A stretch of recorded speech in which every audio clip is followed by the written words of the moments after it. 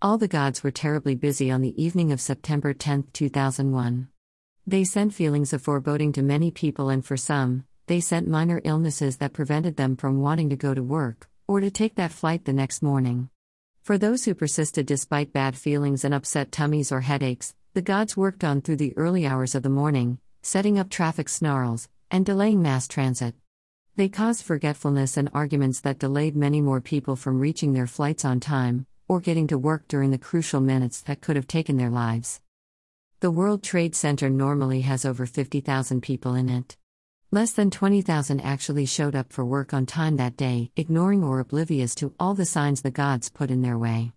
The airplanes had seating for over 1,000 people each. Quite a few seats were empty on all 4 flights that day.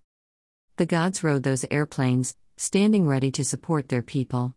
Mars and Athena, Thor and the Morrigan soothed anxieties, and instilled the people with courage to meet their fate bravely. Those who fought, it could have been all the passengers for all we know, and that's what I choose to believe. The gods stood by them, offering them support and channeling away their fears.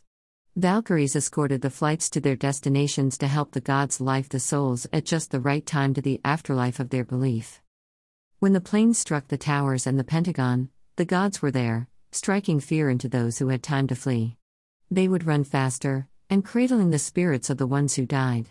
They sat beside the wounded, soothing them until rescue came, and urging the rescuers to hurry. When the planes struck the towers in New York City, the buildings did not collapse immediately.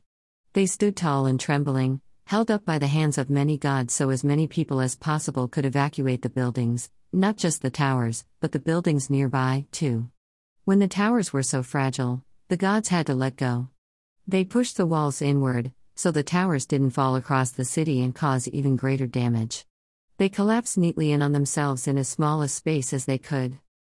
And when the damage to the Pentagon and the towers was done, the gods supported each rescue worker and volunteer as they tackled the grisly backbreaking work of searching for the wounded and retrieving the dead, giving them strength and determination, keeping despair at bay.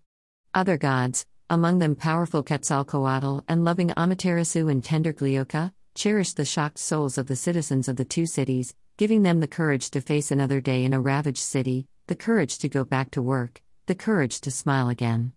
And still other compassionate gods, Jesus, Kusan-Yin, Krishna, Demeter, Hera, Buddha, and the Jade Emperor of Heaven, guarded the wounded souls of the friends and families who searched for and waited for word of their missing loved ones, ready to support them through the grief when they learned it was their loved one who was dead, and cheering with them when one was found alive. All around the country, the gods rallied to their people, sending power to heal the spiritual wounds to those who had the knowledge and desire to use that power. Prayer circles and healing circles dotted the land, candles burned on shelves, and bonfires blazed in tribute to the fallen and in praise of the living.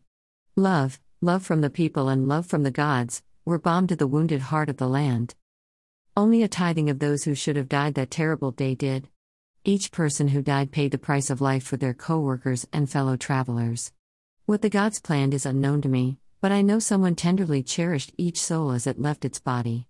The gods were terribly busy then. And they are busy still. Pause and feel the power of the gods thrumming through the air. Hear the words of the gods through the voices of their people. See the work of the gods all about you. The power of the gods is in you and of you, and you are not alone.